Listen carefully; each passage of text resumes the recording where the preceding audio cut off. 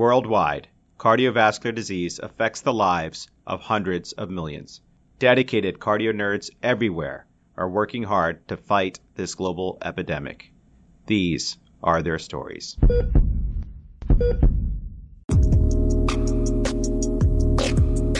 Cardio nerds, welcome to this episode of the Cardiovascular Prevention Series, where we discuss all things lipids with Drs. Nishant Shah and Anne-Marie Navarre from Duke University. But before we dive in, I'd like to let you in on a little secret. Just between us, the Cardio Nerds are about to launch a brand new and very exciting series, which we will be introducing in upcoming episodes with Dr. Julia Grapsa, Editor-in-Chief of JACC Case Reports, and Dr. Noshin Riza, Chair of the ACC Fellows and Training Section.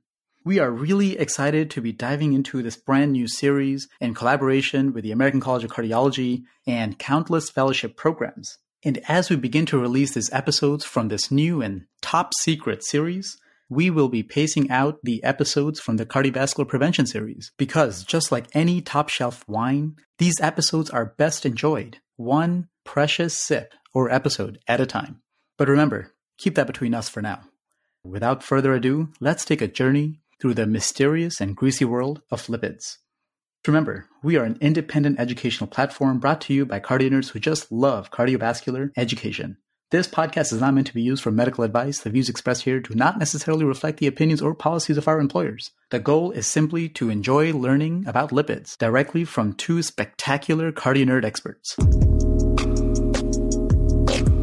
Hey, cardio nerds, we're very excited to dive into the greasy world of lipids and cholesterol management in this key installment of our Cardio Nerds Prevention series. We're incredibly honored to be joined by two very special guests and absolute experts in this area, Dr. Nishant Shah and Dr. Anne-Marie Navarre, joining us from Duke University. And I have the distinct privilege of introducing Dr. Nishant Shah. Dr. Shah obtained his medical degree from Wake Forest University School of Medicine. He completed internal medicine residency training at the Johns Hopkins Osler program, where he was my senior resident. He moved to Ohio for cardiology training at the Cleveland Clinic, where he continued to be my senior and an incredible role model. And actually, Nishant, I don't know if you remember, but when I interviewed at Cleveland Clinic, it was you and Terrence who took me and Rahul Longani out for dinner. And that just started us off on such a good note. So, you've made us all proud here at the Cleveland Clinic when you joined cardiology faculty as staff as a preventive cardiologist. Dr. Shah is well published in the field of prevention. He's also a new dad and so much more. Dr. Shah, I have no idea how you do it all, but I'm so glad that I've had you to look up to all these years. Wow. Thank you, Amit. That was very kind of you. And I must say, I'm still learning how to be a new dad. It certainly helps to have friends like you to get fantastic tips on how to manage this and work and everything else. So thank you. I am super honored to join you guys today. I'm a huge fan of the series, definitely a cardio nerd at heart. And so I definitely appreciate all of the amazing content you guys provide. I'm also super excited to introduce a close colleague and friend in Dr. Anne-Marie Navarre. Dr. Navarre is a Duke lifer. She's obtained her medical degree at Duke University School of Medicine, but also has a master's and PhD through the Johns Hopkins Bloomberg School of Public Health. She went on to complete her residency training at Duke University Medical Center, followed by her cardiovascular disease fellowship at Duke as well. She is truly a force to be reckoned with in the space of CV prevention and lipidology with numerous high-impact publications in the field. She's an outstanding clinician, mentor, teacher, and leader. Her patients and mentees love her. And when talking to them, I've also learned a lot of other hobbies and passions that Anne-Marie has. For one, she's an extremely talented artist and is a collector of fine art. She is the heart and soul of the Duke softball team and a spiritual leader of the team. She's also the starting catcher with the nickname of Lil Dragon and holds the Durham Softball Rec League record for the only swinging bunt home run in league history. Very hard to beat that. Wow. Well, consider us impressed. Well, thank you, Nishant. I just have one very important correction as it's my only sports achievement. That swinging bunt was actually a grand slam, and it tied up the game for my mentee, Mike Nana, to have a walk-off home run to send us to the championship. So as a full-on cardio nerd, it's literally the only sports achievement of my entire life, and perhaps Oh, perfect. So that was my biggest accomplishment in fellowship, I still believe. Well, Dr. Shah and Nafar, thank you again so much for joining us today. We are all so excited to learn all about lipid basics and management. So let's dive in. Friends, speaking of being a parent, I've been really getting to story time with my 2-year-old son, who'll actually be 3 tomorrow. So happy birthday to him. To honor him, why don't we go ahead and get started with a story? So there was once a boy named Cholesterol. His friends called him Cole, and a girl named Triglycerides, Tracy for short. They went out partying one night at a sizzling new club called the Brisket Bar. Fee, fi, fo, fum enters a giant with a particular taste for red meat. Hungry as ever, he eats the brisket in one foul swoop, and everyone inside, including Cole, Tracy, and all their macronutrient friends. Oh, poor Cole and Tracy. So, Dr. Shah, can you walk us through their journey through the giant from that point onwards? Absolutely. Lipid metabolism can certainly be quite complex, but to help understand it in a little bit more clear fashion and to better understand the therapeutic targets that kind of work along the way of lipid metabolism, I like to break it down into 2 pathways. The first being the exogenous pathway. So everything our friend Giant just ate, or dietary fats, starts first becoming digested within the stomach and the duodenum by gastric and pancreatic lipases. These fats are broken down into fatty acids, phospholipids, triglycerides, free cholesterol, cholesterol esters, etc. And these particles can then be taken directly into the liver via the hepatocytes and continue on through the digestive tract by biliary micelle formation and subsequently into the circulation via the lymphatics in the form of chylomicrons, which are composed of cholesterol, triglycerides, and other apolipoproteins like apolipoprotein B. Chylomicrons are further broken down by lipoprotein lipase to create chylomicron remnants and free fatty acids that our muscles and adipose tissue essentially use, either to use as energy or store as energy reserves, respectively. Remnants can also further be metabolized into LDL particles. So it's important to note that these chylomicrons that are circulated from the exogenous system into the circulation are big particles full of triglycerides that aren't in itself as atherogenic. People with chylomicronemia have really high triglycerides and are at risk of pancreatitis, but not necessarily heart disease alone. So as these chylomicrons are broken down into the remnants, VLDL particles that are formed, LDL particles that are formed, and these particles have increasingly higher ratios of cholesterol ester triglycerides, which are actually more atherogenic. And so that's the exogenous pathway, what we kind of take in, how it's broken down into our digestive tract and can distribute it in our circulation. Now, there's also the endogenous pathway, where these chylomicron remnants and nutrients from that exogenous pathway are then further absorbed into the liver by the hepatocytes. Here, glucose is converted into cholesterol with a key rate-limiting step with an enzyme by the name of beta-hydroxymethylglutaryl-CoA reductase, or HMG-CoA reductase. Cholesterol made by this pathway combines with those nutrients and remnant particles taken in by the exogenous pathway to create very low-density lipoproteins again, which are then secreted into the circulation and again converted into LDL particles and further metabolism. These LDL particles are then taken back into the liver from the circulation through a receptor called the LDL receptor that is also recycled by a protein called PCSK9.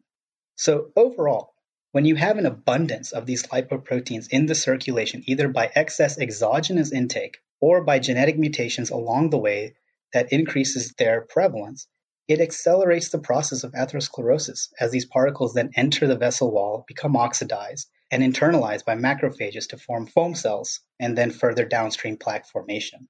So I think it's important to note, if we're talking about this story of Cole and Tracy, when we start with triglycerides and cholesterol esters, they actually don't float around in our body as cholesterol and triglycerides. They're all packaged up into different lipoproteins, either chylomicrons, VLDL particles, LDL particles, or HDL particles. And all of those have a mix of cholesterol ester and triglycerides, and they all have a single ApoB molecule sitting on them.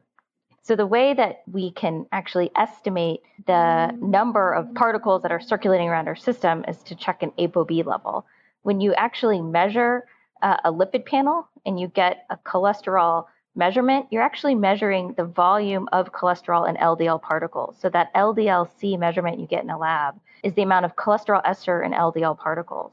Triglycerides are the amount of triglycerides in all of the different particles that we have floating around. Now, in general, because most of our cholesterol is packaged in LDL particles, it's a pretty good surrogate of what our overall cholesterol burden is if you just measure the LDL cholesterol. But there's some people, and this actually comes up later on in one of our cases, that have a bunch of really small little LDL particles that don't have a lot of cholesterol in them. And those particles are actually more dangerous than big, fat, juicy particles that are cholesterol enriched.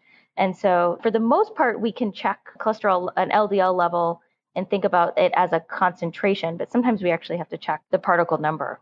Now that everybody understands the pathway of cholesterol, and I promise our answers aren't going to be this long, but it's really important to understand the biology before we move forward. Let's go through quickly the different therapeutic targets we have for LDL lowering. And we're talking about LDL because that's the primary target that lowers heart disease risk. So the first class of agents are the bile acid sequestrants. This is like cholestyramine. These prevent bile acid reabsorption in the gut. And by blocking bile acid, the hepatocytes actually have to make more. And by forcing hepatocytes to make more bile acid, they use cholesterol to make that. They draw LDL cholesterol out of the blood. And so you lower serum LDL cholesterol by blocking bile acids. These actually aren't very good for lowering heart disease risk, but are important to know they're really the only LDL lowering drug we have that can be used in pregnancy. The next drug we have is ezetimibe. This targets a protein called Niemann-Pick C1 like 1, which block cholesterol absorption in the small intestine. And by blocking cholesterol absorption, the body compensates by upregulating the LDL receptor in the liver so that the liver then pulls more LDL out of the circulation. The next class are the HMG-CoA reductase inhibitors. This is what statins do. By blocking HMG-CoA reductase, you're actually blocking the synthesis of LDL in hepatocytes themselves. And then one level upstream from HMG-CoA reductase is bempedoic acid. It works in the same pathway of HMG-CoA reductase, but it actually works in addition to statins as well. So it can be used to lower LDL even beyond statin therapy, although it's somewhat less potent. A high-intensity statin will lower your LDL cholesterol by about 50%. Bempedoic acid is about 15 to 20%. One important thing about bempedoic acid that's a little bit different from the statins is it's actually a prodrug and it's not activated in muscle cells. And so it's only active in hepatocytes. And so there's a hypothesis that it may cause less muscle side effects than statins, but the truth is it's pretty hard to tell because a lot of statin muscle aches are probably what we call a nocebo effect. So not real, but people afraid of having muscle aches actually feel them. And then the last target we have is a PCSK9. PCSK9 is what binds the LDL receptor and pulls it off of the hepatocyte membrane and recycles it so that LDL receptor can no longer sit and pull LDL cholesterol out of the blood.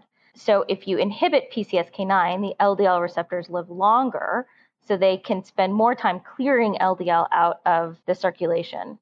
We have two available PCSK9 monoclonal antibodies, which bind to PCSK9 and keep it from pulling the LDL receptor off of the cell surface. So these sort of mop up the PCSK9 all throughout the body. There's another therapy that's currently in trials called inclisiran.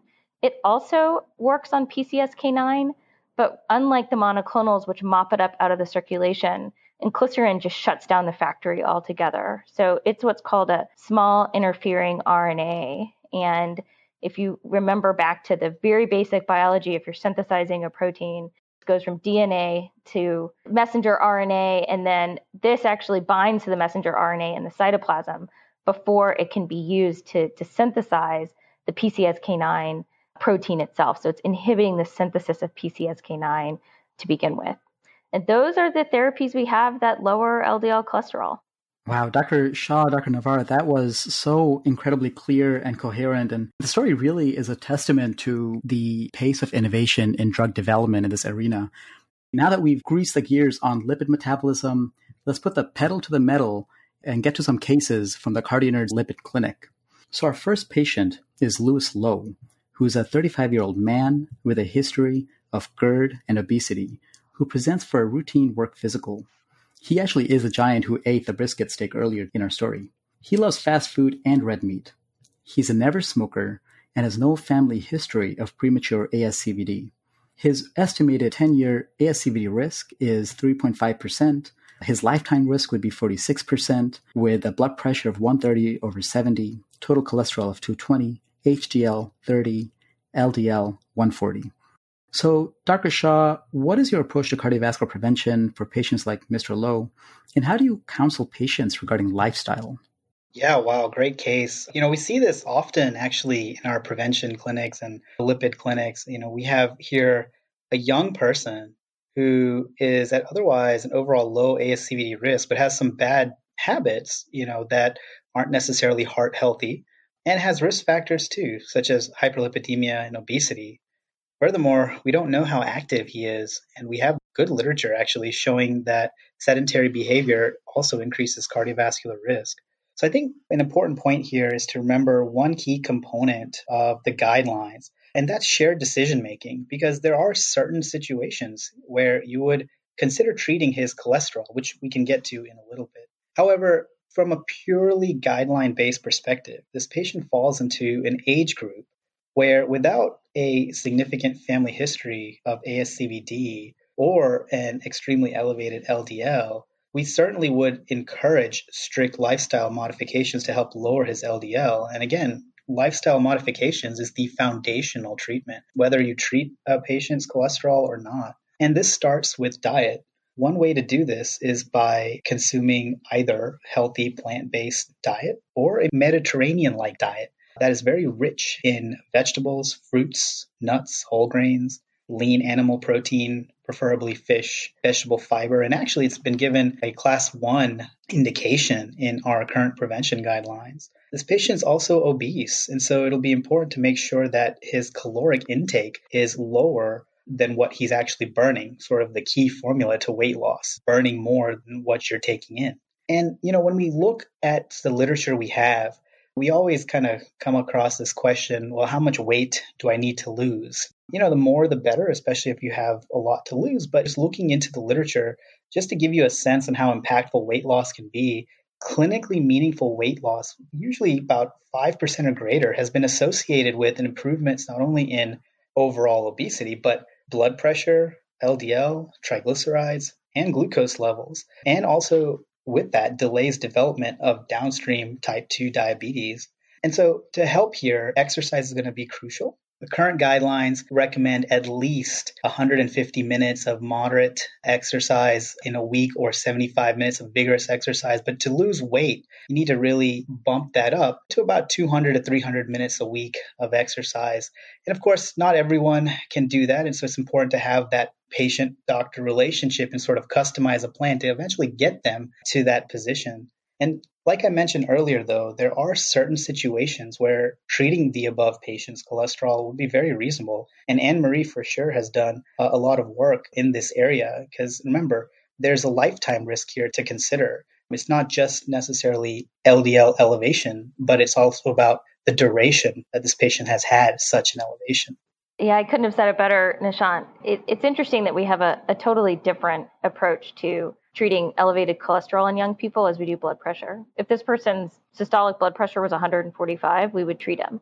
But we don't treat the LDL elevation of 140. And in fact, the data for cumulative exposure to elevated cholesterol is actually much more compelling than it is for blood pressure, particularly when we think about the benefit of statin therapy and numerous studies that show that the longer you treat, the more you see Kaplan-Meier curves start to separate. So you start to get a cumulative benefit. So there are certain things that I would actually go outside of the guidelines and treat this patient. So first would be if this person was particularly worried about their risk of heart disease, if they had a physical disability or some reason why they couldn't exercise or couldn't lose weight. This is a case where I might check an ApoB to see, is that LDL of 140 a bunch of tiny little dangerous particles or a lower number of big, fat, juicy, less atherogenic particles? So there's a little bit of art here that we can practice, the art of medicine. And for many people, statins may actually be the right call. Wow, Dr. Navar, the art of when to treat low risk is really so useful. I want to tell you about our second patient, Miss Barbara Borders. She's a 55-year-old unemployed woman with a history of hypertension, HIV on antiretroviral therapy with an undetectable viral load and a CD4 count of 540. She underwent premature menopause at the age of 35, is a former smoker, quit 6 months ago, and does have a family history of early coronary disease in her father and sister. You see her in the student-free clinic since she's uninsured. And she's also asking to speak with the social worker to look for affordable housing. Her estimated 10-year ASCVD risk is 5.4%, with a blood pressure today of 130/70, a total cholesterol of 220, HDL of 30, and an LDL of 140. Dr. Navar, how would you approach cardiovascular prevention for Miss Borders? So this woman is a perfect person who can benefit from statin therapy for primary prevention. Lipid guidelines emphasize not just using a 10-year risk score, but what they call risk enhancers. And she's got a bunch of them. A family history of premature cardiovascular disease, which is heart attack or stroke in men less than 55 or women less than 65. A persistently elevated LDL cholesterol over 160, chronic kidney disease, metabolic syndrome, inflammatory diseases like HIV, which our patient has, rheumatoid arthritis, psoriasis, South Asian ethnicity. And then the guidelines also have conditions specific to women like preeclampsia, premature menopause, as well as certain other biomarkers like persistently elevated triglycerides, elevated high sensitivity CRP, lipoprotein A, or peripheral arterial disease with an abnormal ABI. So Ms. Borders has a number of these risk enhancers that would bump up her risk well beyond that 5.4 that the calculator estimates. It's also important to note that 10-year risk calculator is good, but it's not perfect. And it's almost impossible for a young woman to get a 10-year risk score over 7.5%. In fact, the way age and sex work in the pooled cohort equations, you have a pretty low 10-year risk on a population level. So here we need to be thinking about, risk enhancers and thinking about, compared to other 55-year-old women, this woman is probably in the top 1 to 5 percentile of overall cardiovascular risk. So 100%, if she wants to prevent heart disease, she should be on a statin. And it shouldn't just be if the clinic can provide it. In fact, if you go to goodrx.com, you can get local pharmacy prices and local coupons to get a statin for $3 a month. It's probably hard to get a high intensity statin like 40 or 80 milligrams of atorvastatin or 20 or 40 milligrams of rosuvastatin at that price.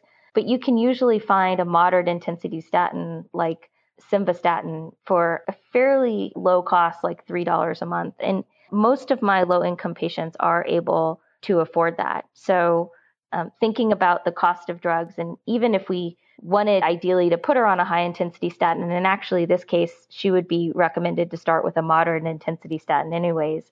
Often I will use a lower intensity statin if it's one that I know my patients can afford and that they can take.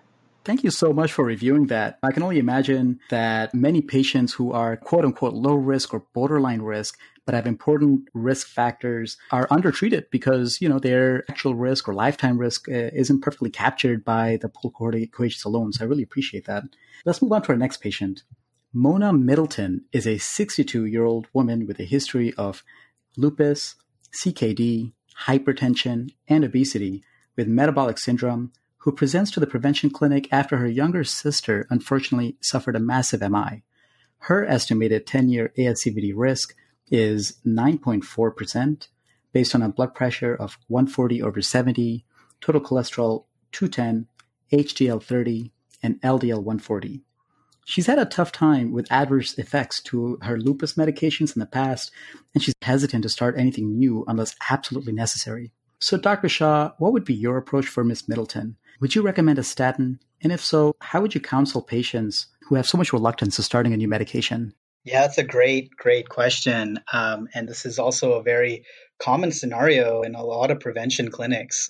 You have patients like her who have legitimate concerns based on past experiences of side effects. And, now with so many people that are not only on statins, but so much that's out there on Google, in the media, it's hard to not hear about things that could be very concerning. And I think here it's very important to gauge the patient's level of reluctance and see how willing they would be to take a medication, and also really accurately describing their risk, because she does, just like our last case, have some risk answers here. This includes chronic kidney disease, a history of inflammatory disease, premature family history of ASCVD.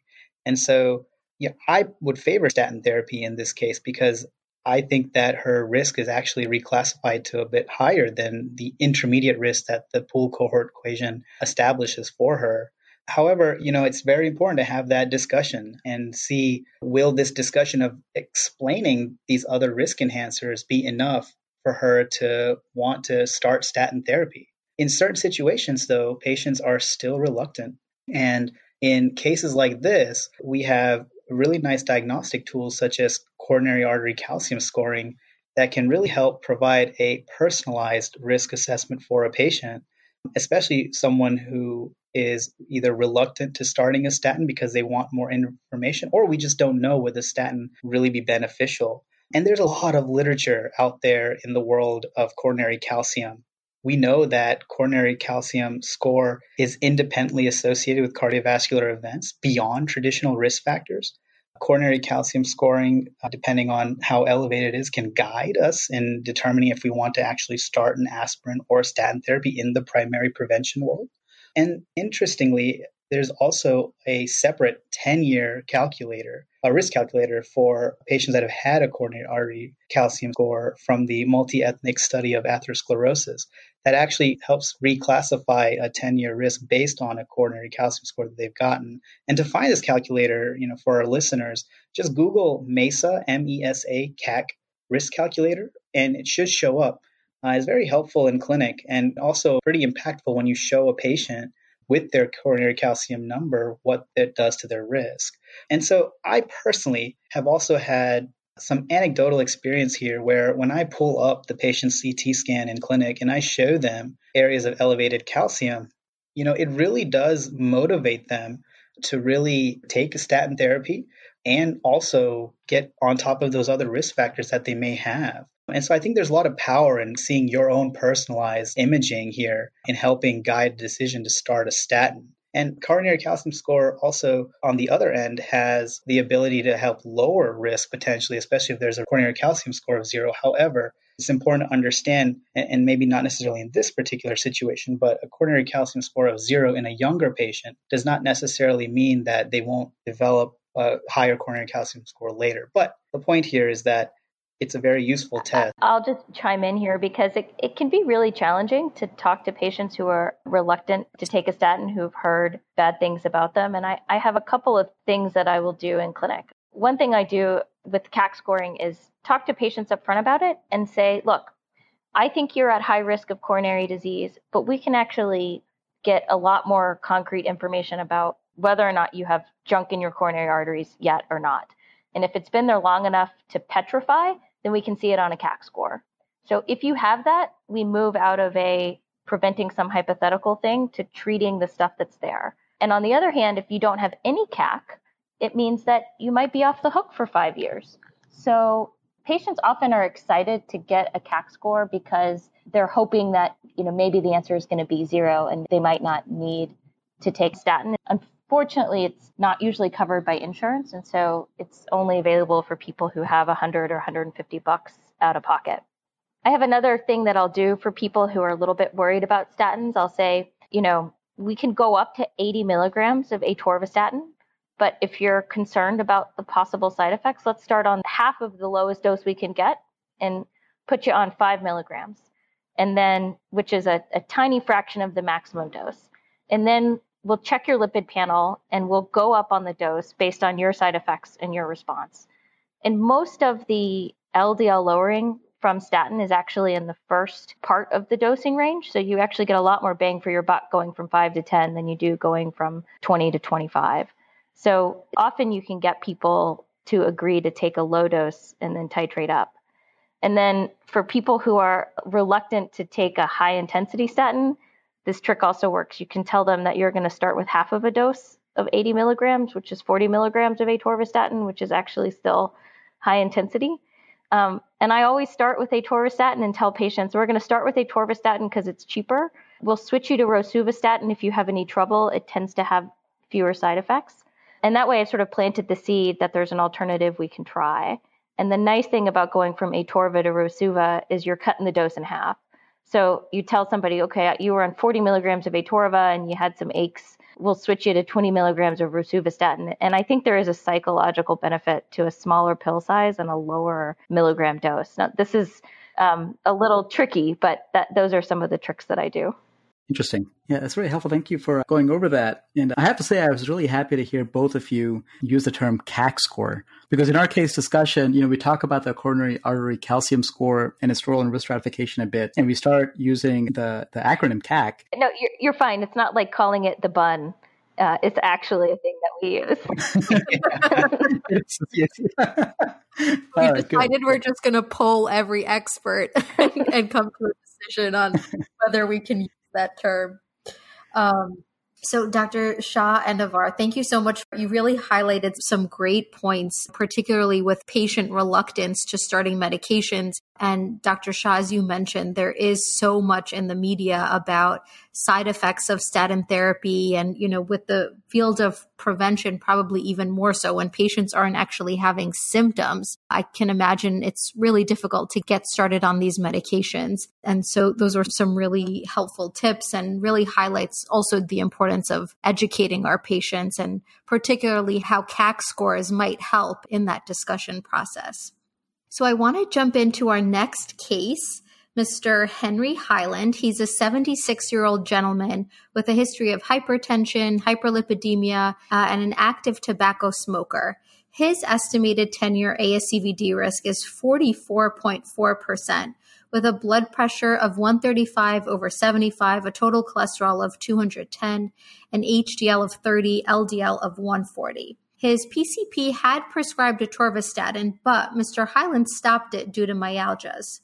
So, Dr. Navar, we touched about this a little bit already, but what would you recommend for Mr. Highland? Should he be on a statin? And if so, what steps would you take to manage his statin intolerance? The first thing I'll point out is there's a big difference between myalgias and myopathy. So myalgias are subjective muscle aches without an elevation in CK.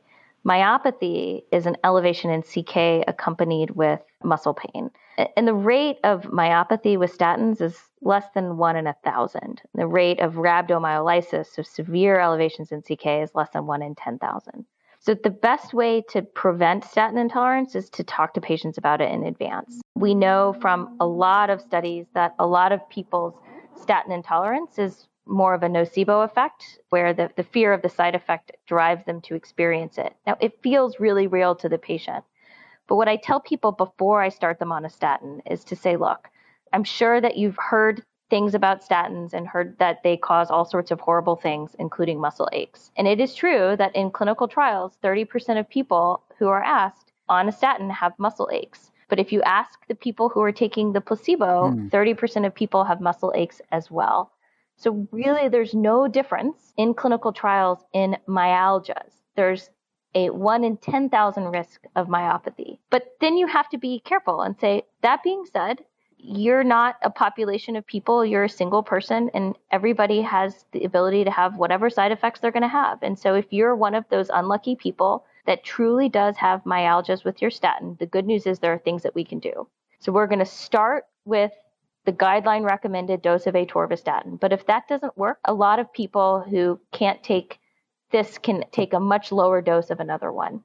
The guidelines actually recommend for this patient that you stop the atorvastatin, see if the myalgias get better, and then re-challenge with the same statin to sort of prove to the patient that it works. This is one area that I don't tend to go along with the guidelines because I think that patients are kind of primed to refail the same statin. So I usually will switch to another statin. And in this case, I would go from atorvastatin to rosuvastatin. Probably also can try pravastatin or pitavastatin, which have less myopathy than some of the other statins in clinical trials. So what I would do with this patient is probably offer to start on a low dose of rosuvastatin. And there's actually some case series data that are well published out of the Cleveland Clinic that you can even do every other day dosing because the half-life of rosuvastatin is so long. So figure out the lowest dose that they're willing to take. Start with once a week, go to every other day, and then slowly creep up the dose and always repeat the lipid panel. I think it's super validating to patients to see their LDL cholesterol going down once they're back on. And then the other thing that have a little bit less data is there's some evidence that maybe vitamin D deficiency increases myalgias. So you want to check that and treat that. And then it's probably just a placebo, but I've had some luck with patients taking CoQ10 and improving their myalgias and being able to take a statin. One of those patients is actually my father. So it's worked, though I'm not sure if it's in clinical trials, it hasn't panned out to be a cure-all, but it does seem to help some patients be able to tolerate. Yeah, absolutely. I totally agree. Just like Anne-Marie said, I tend to use it in my practice in the high-risk primary prevention. I tend to go with rosuvastatin exactly for that reason. The longer half-life and then the fact that it's a bit more hydrophilic, that also tends to, in certain cases, lead to less intolerance. The other thing I will say too is that in primary prevention, the management of statin intolerance is obviously very different than in secondary prevention. But I've also found some luck at times with every other day dosing in some patients that I cannot do the things that Anne-Marie has already mentioned, where I've re-challenged with the same statin or switched to another high-intensity statin on a daily basis. And I've had some luck there as well. And I too have had some luck with CoQ10 and maybe a placebo effect as well, because we don't have really good concrete data. And of course, in the secondary prevention realm, there's an indication for PCSK9 inhibitors for statin intolerance as well.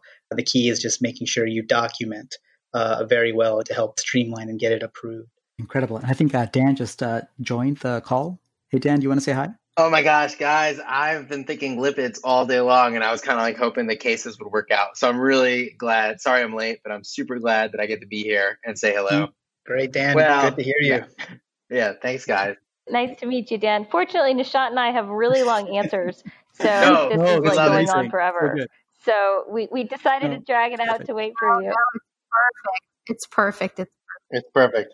Great. Thank you so much for going over your steps for addressing statin intolerance. I think this is a really common problem that we see all the time. And Dr. Navar, I love what you said. And I'll quote, "You're not a population of people, you're a single person." And I think that can be so validating for a patient and help you build an alliance and really address what's in front of you. So I think I'm going to use that from now on. Our next patient is Deborah Debicus, who's a 59-year-old woman with type 2 diabetes mellitus. Her A1C is 7.2 with diet and metformin. She also has a history of hypertension, morbid obesity, and active tobacco smoking. Her fasting lipid panel showed a total cholesterol of 210, HDL 39, triglycerides 300, and LDL 111 while on rosuvastatin 10 milligrams daily. So Dr. Shah, what's your approach to risk stratification in patients with diabetes? Should she be on a statin? And if so, what dose intensity is appropriate for her? And where do you stand on the use of long-chain polyunsaturated fatty acids after the REDUCE-IT and the STRENGTH trials?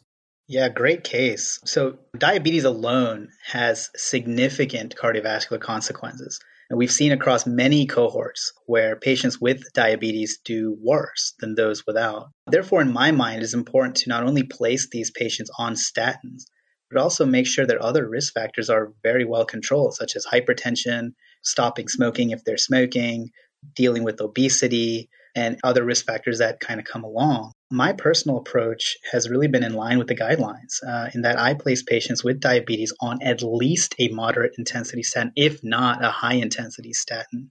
I like to drive their LDL as low as I can within the context of primary or secondary prevention, as both of those have various different thresholds. Of course, now with more imaging modalities and technology, we're starting to really identify a lot of high-risk primary prevention that a lot of us in the world of prevention sort of treat as secondary prevention in terms of how aggressive we are with their LDL. And I also emphasize very good and strict lifestyle modifications to ensure that they essentially keep their risk optimized moving forward. A good diabetes regimen here is also essential. We have learned in recent years in terms of cardiovascular outcomes the impact of SGLT2 inhibitors and GLP-1 receptor agonists which Cardio Nerds has done an amazing job in educating us on. And I think an important point here, as you mentioned, a primary prevention patient, is that if you look at the Claritimi 58 trial, you look at the Cannabis trial, there's actually a good proportion of patients who are actually high-risk primary prevention in those trials. So, I certainly see a role for these agents in diabetes management, more for cardiovascular outcomes, as more data is going to come along. I think it's a very fantastic field and just good for cardiology in general. But in terms of lipid management, I think statin therapy here is crucial. Now, to move along into the REDUCE-IT trial, the STRENGTH trial, long-chain polyunsaturated fatty acids, as we all know, many patients with diabetes do have difficulty with triglycerides. And elevated triglycerides in general, the first-line medical treatment for triglycerides up to 500 are statins. But at the same time, you also want to make sure you've controlled the other secondary reversible causes of elevated triglycerides, like uncontrolled diabetes, other dietary issues, medications that patients could be on. And despite these things, if your triglycerides still remain above 500 or very elevated, then you start worrying about things like risk of pancreatitis, which historically agents like fibrates have been used with little cardiovascular outcome benefit, but really just to help drive the triglycerides down to avoid other complications. Now, unfortunately, fibrates are not the best tolerated in certain situations and also have several drug interactions. But, the REDUCE-IT trial, which we all have heard of, recently put triglycerides on the map in terms of thinking about when we want to risk stratify some of these really high-risk patients. And it was a landmark trial that showed cardiovascular benefit with the fish oil icosapent ethyl when added to stable statin therapy in people that either had prior ASCVD or diabetes with an additional risk factor in a triglyceride level over 150. Now, importantly, icosapent ethyl, also known as Vascepa, is a pure EPA compound, which, unlike other fish oils, is different because other products have a combination of both EPA and DHA. I make that point because the compound used in the STRENGTH trial had a combination of both EPA and DHA. And so whether or not that played a role or not in the difference in the results, I think is hard to say up front because the results have not really been published. But I do think that EPA is playing an important role here, either through antithrombotic mechanisms, anti-inflammatory mechanisms, and even in the REDUCE-IT trial alone, we saw that independent of triglyceride lowering, there was still a cardiovascular benefit in patients on icosapent ethyl. So that being said, I personally do use icosapent ethyl, given the amazing results of the REDUCE-IT trial in these secondary prevention or high-risk diabetics, triglycerides over 150. And the ADA guidelines have also incorporated the use of this medication. And I imagine the AHA and ACC guidelines will also be updated to incorporate it. I'll just pipe in a couple of additional thoughts on triglycerides. So just to keep it simple, we treat triglycerides for triglyceride's sake when they're over 500 to prevent pancreatitis. Between 150 and 500, we're not actually using icosapent ethyl to lower triglycerides. In fact, if you look at data from the REDUCE-IT trial, it looks like the benefit was independent of triglyceride lowering. The difference is that REDUCE-IT used a triglyceride cutoff of 150 in people with diabetes or established cardiovascular disease as their inclusion criteria. So we can think of triglycerides of 150 or above as a trigger to consider icosapent ethyl, but you're not actually treating the triglycerides themselves. And then the next point that's really critical is that this is only the case for the prescription formulation of icosapent ethyl. Supplement fish oils, which you buy in the nutrition aisle of grocery stores, are not regulated by the FDA like prescription formulations are. They have a lot of impurities.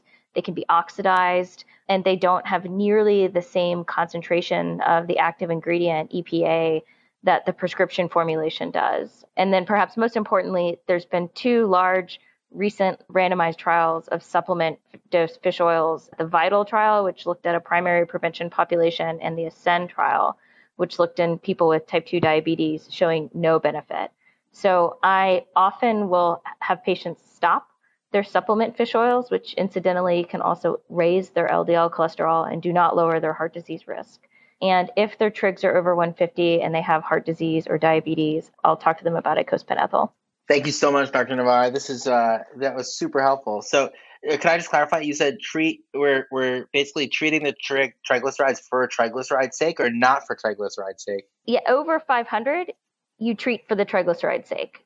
So over 500, you lower triglycerides because when they're that high, if your fasting trigs are over 500, then after you eat, you're up in the thousands, and that's when your risk of pancreatitis goes up. So you treat triglycerides for triglycerides' sake over 500.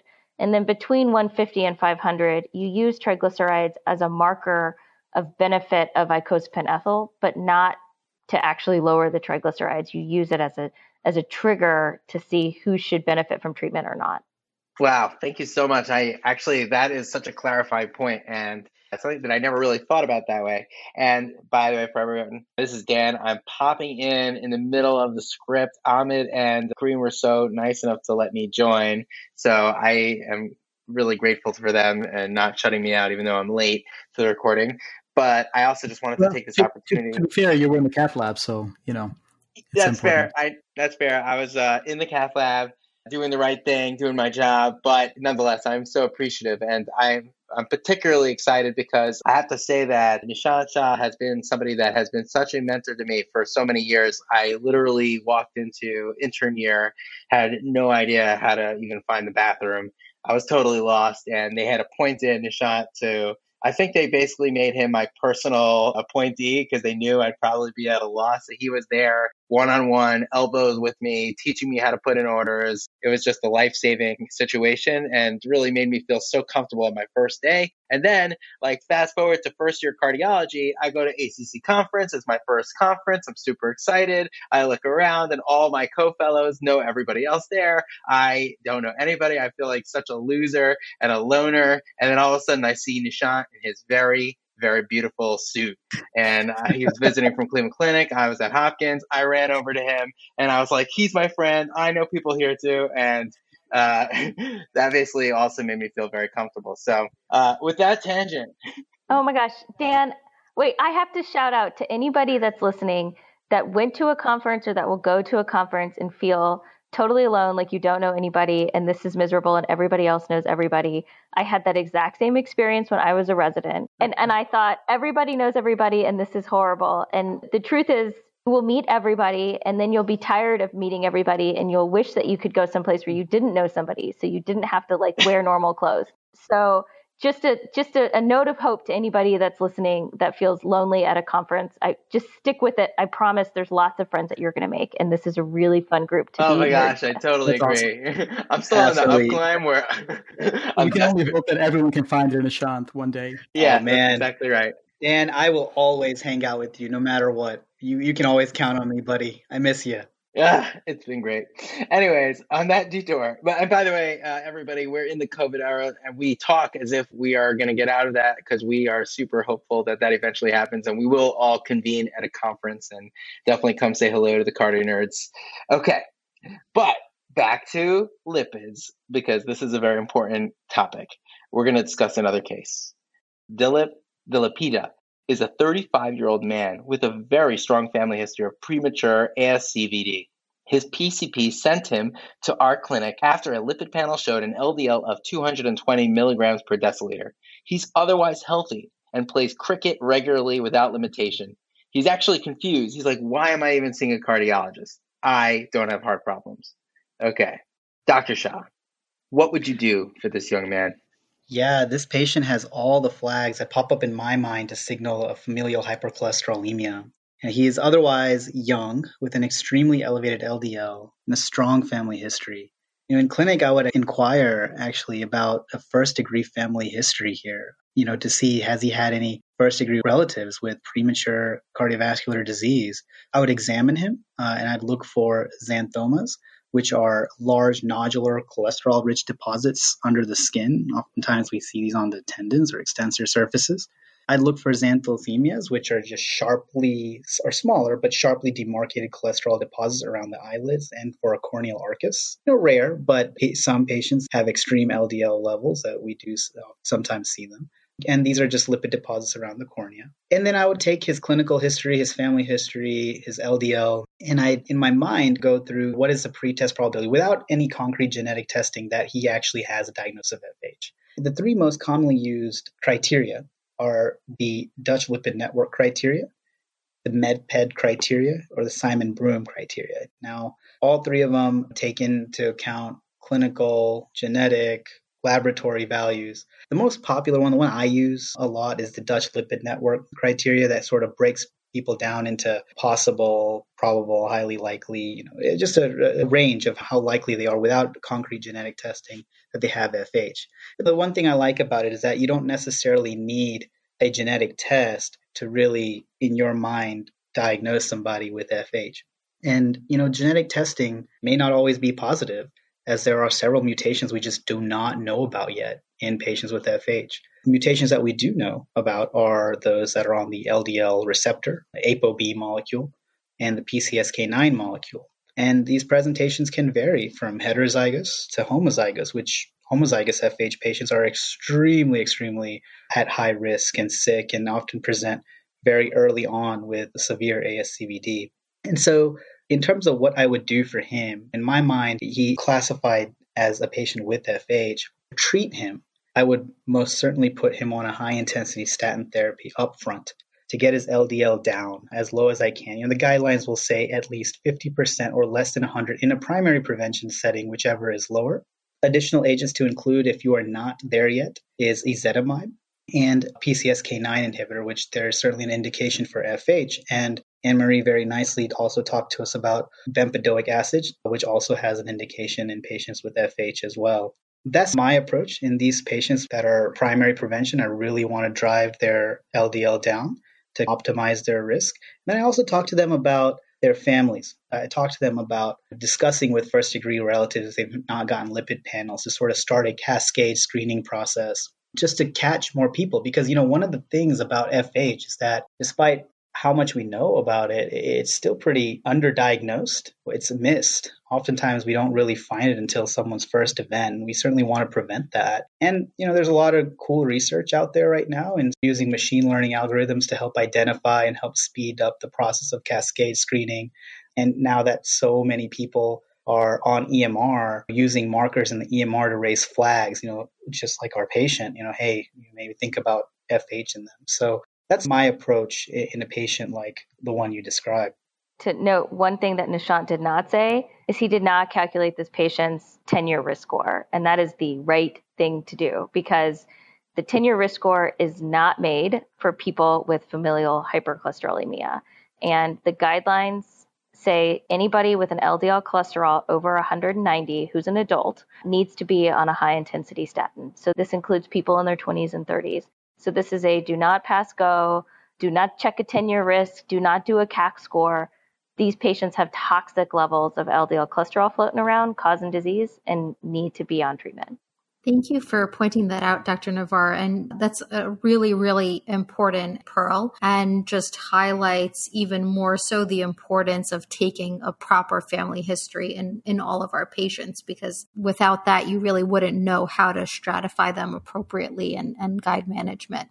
So let me tell you about our last patient, Miss Ather Oma. She's a 52-year-old woman with a history of hyperlipidemia, aortic stenosis of a tricuspid aortic valve status post SAVR 4 years ago, and a recent NSTEMI status post PCI to the LAD 3 months ago.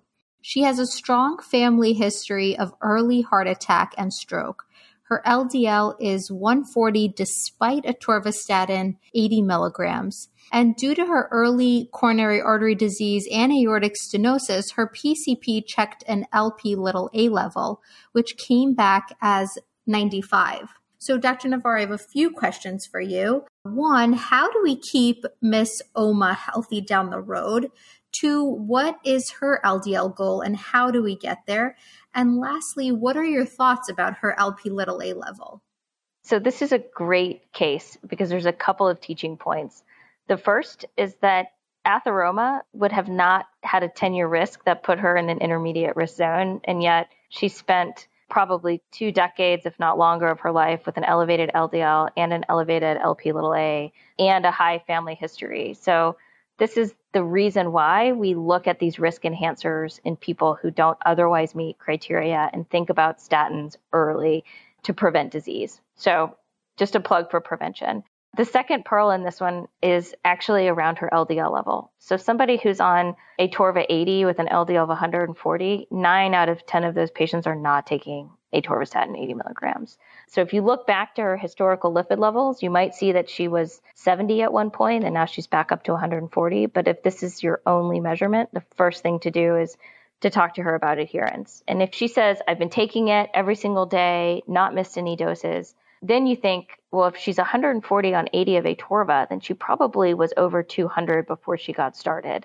And then you're actually back to the last case and you're thinking that this is probably somebody that has FH or may have FH. And you would talk to her about having her first degree relatives make sure they get their cholesterol checked. So those are lipid related points on this one. Now about the Lp(a), her Lp(a) is extremely high. Although niacin can lower Lp(a) levels, it does not lower heart disease risk. So while some people will treat with niacin, most will not. Lp(a), just side note, is another lipoprotein. It looks like an LDL particle. It's got cholesterol ester and triglycerides and even an ApoB molecule stuck on it. But it also has this other protein around it that makes it act a little bit differently than an LDL particle, but it's highly atherogenic.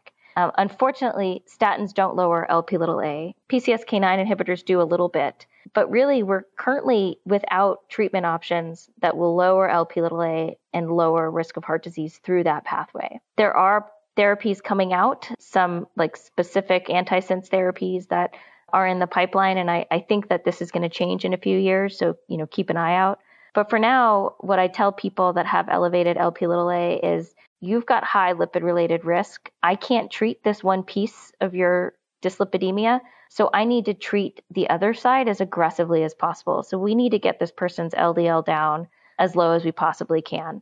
The guidelines, because of the cost of PCSK9, actually recommended that we start with ezetimibe, and then if LDLs remain over 70, then we would add on a PCSK9 inhibitor. The reality is that had PCSK9 been cost effective or lower priced, they would have actually gone probably from statin direct to PCSK9. Because ezetimibe only lowers you by about 15%, you're not going to get her LDL nearly as low as you want it on ezetimibe alone. And so this is one of the cases, if the insurance covered it, if her out-of-pocket cost wasn't too high and she was willing to take it, I would actually go straight to a PCSK9 inhibitor because I want to get her LDL cholesterol in the 50s or less range, and you're just not going to get there with ezetimibe alone. Yeah, absolutely. And additional point too that I'd like to add is that in patients that have elevated LPA, as Anne-Marie very nicely pointed, the LPA molecule in itself actually has a core of about 45 to 50% LDL. And so standard assays for LDL, they don't distinguish how much of that LDL is actually LDL bound to LPA versus free LDL alone. We have a few sort of poor man's equations, I guess, if you will. One that I kind of use sort of gestalt in my mind when I see patients with elevated LPA in my clinic is what their LDL is calculating at minus 0.3 times their LPA in milligrams per deciliter. So in this particular case, with the LPA of 95, it puts the free LDL calculated closer to like 112, 111. And so oftentimes the patients that have extremely high elevated LPA, you will also see the effect where you put these folks on statins and you put these people on these lipid-lowering agents and you cannot drive their actual calculated LDL number down. And so that's something to just keep in mind as well. I would say the other thing too that's interesting in this case to note, is that the patient has an elevated LPA, but also has a history of a SAVR. And you would ask, well, why is that? Well, it may be degenerative potentially. There are all the reasons to have aortic stenosis, but LPA has actually been shown in Mendelian randomization studies to actually be causal in AS development as well, particularly in younger patients. And so it's a very interesting point in this particular case. Yeah, and I think we probably would be remiss if we didn't, just for the listeners, do a quick review of the guidelines in secondary prevention. So we used to treat everybody the same in secondary prevention. If you had any ASCVD, you got a high intensity statin. Now the decision in the guidelines about using a PCSK9 inhibitor or not, because of the price, is actually they recommend that we identify those who have ASCVD who are very high risk. And you can look up the guidelines, but people with polyvascular disease, recent events, other comorbidities like diabetes, hypertension, smoking. There are these additional high-risk conditions where if you're very high risk and your LDL cholesterol is over 70 on a statin and ezetimibe, you would add on a PCSK9 inhibitor. So they actually currently do not recommend PCSK9 inhibitors for every single secondary prevention patient over 70. But this is a patient with a recent event, a pretty high LDL cholesterol. And so assuming she has coverage, she was definitely going to benefit from treatment. Wow, thank you so much. Everything is just absolutely incredible and really blowing on my mind. We actually have an add-on patient for you guys. So I'm just going to run it by you. I hope you have a few minutes. This is going to be amazing. And I'm sure there's going to be a lot of listeners who have this sort of question. All right, so I'm going to introduce you. It's actually two brothers. There's Mr. Salmon Sardinia and his brother, Just Tunafish. And they are pretty obsessed with the dieting fads. They kind of try out different diets. They don't like the Mediterranean and the DASH. They're not convinced of the evidence, so they try out all the other cleansers and everything like that. Anyways, recently they got really into the keto diet, and they've been having a lot of success, and they've been winning all their competitions for their weight loss, so they're making bank. But one of them realizes that maybe they should talk to their doctor about it in terms of their lipids, because one of them has hypercholesterolemia at baseline. Are there patients that are more susceptible to diet, and are there patients that should be tracking themselves when they're on high-fat kind of diets? And should everybody be tracking themselves on high-fat? Should people get a baseline before they embark on some of these type of high-fat diets? What's your thought? This is where I think it's really important that we not just look at LDL cholesterol levels, but actually start to think about particle composition and the ApoB level, because you can often see increases in LDL cholesterol without a corresponding increase in ApoB. So you're essentially packing more cholesterol ester into the same number of particles, and that probably doesn't increase your cardiovascular risk. It certainly doesn't compared to increasing the number of particles that you have. So if somebody's I actually, given the mixed data around which diet is best, I generally support my patients' choices around diets, particularly if they work. So if they find a diet that works with their lifestyle, that allows them to lose weight in a sustainable way, I'll work with them to monitor their cholesterol and tell them up front, if this totally makes things out of whack, we may need to put you on a statin or up-titrate your therapy, but let's see how it goes. And so I do get a baseline, a lipid panel with an ApoB so that I can track that. And then I'll repeat a lipid panel with an ApoB at follow-up. Probably it depends on how aggressive they're doing with their diet. In general, you do 6 weeks follow-up after you start a new therapy. So if you think about a diet, you probably need to be on that for a while before it starts making big differences. So in my patients who are going on big diets, I'll see them in 2 to 3 months and repeat lipid panels. There's not a lot of guidance here. I'm curious, what do you do, Nishant? Yeah, my practice is identical. We have a very deep conversation about what to expect. I personally also like to support diets that my patients are very motivated to try to do. It's a very data-free zone. You know, Anne-Marie, I think that this is a great area that we should definitely look into more in terms of outcomes, especially with different diets, such as the ketogenic diet, where you start seeing LDL levels that are higher than they've ever been in patients who are doing the diet correctly. And so I think that there's a role here as well for particles. And I do also measure ApoB as well in these patients, and I follow them along just like you. That's super helpful. Actually, I totally curbsided you because I have Salmon Sardinia. And this is not a recommendation for anybody, but I've had a lot of success with the keto diet. Okay.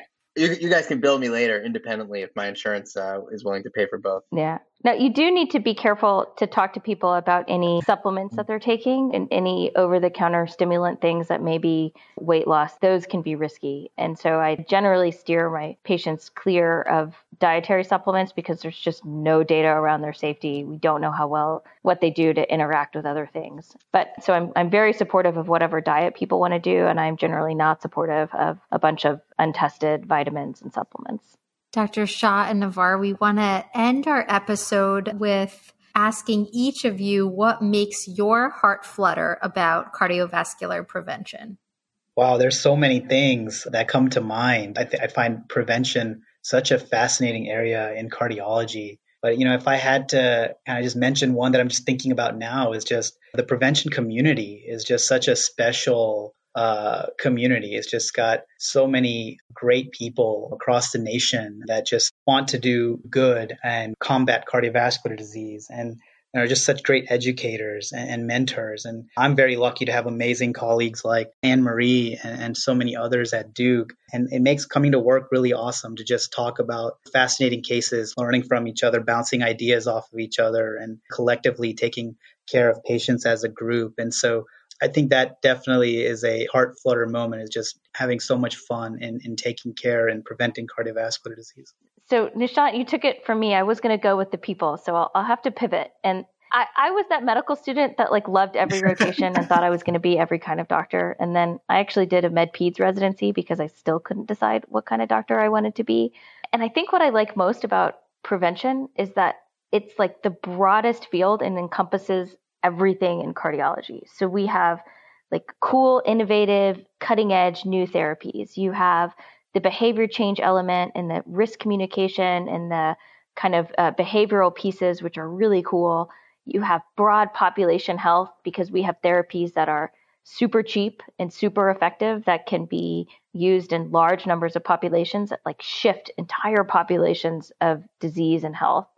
We have EHR research. There's all sorts of cool epidemiology where we get to do fun data science and work with awesome new analytic techniques and new machine learning regression algorithms, and then other innovation like health tech and home blood pressure monitoring and cool sensors. You can, as a prevention person, literally claim any space as your own because you can even prevent complications in secondary prevention and call it prevention. So I think prevention is the greatest because it's literally everything and you can never be bored because there's always something fun and new to do. Wow, Dr. Shah, Dr. Navar, this was just such an incredible discussion, incredibly high yield. We learned so much. I wish actually that I'd had this to listen to as a resident myself. 100%. Your passion for cardiovascular prevention is honestly just infectious. And we started off with a story, and I've got to say this is just the best story time. So we can't thank you enough for spending your evening with us cardio nerds. Well, thank you guys for having us. I'll just end with a shameless plug. I'm on the board for the American Society of Preventive Cardiology. It's free for residents and fellows to join. So if people want to learn more about prevention, you can join us online and join a community of other folks like me and Nishant who do prevention. That's sort of beyond the ACC and AHA. If you're really into prevention, you can join us in our group too.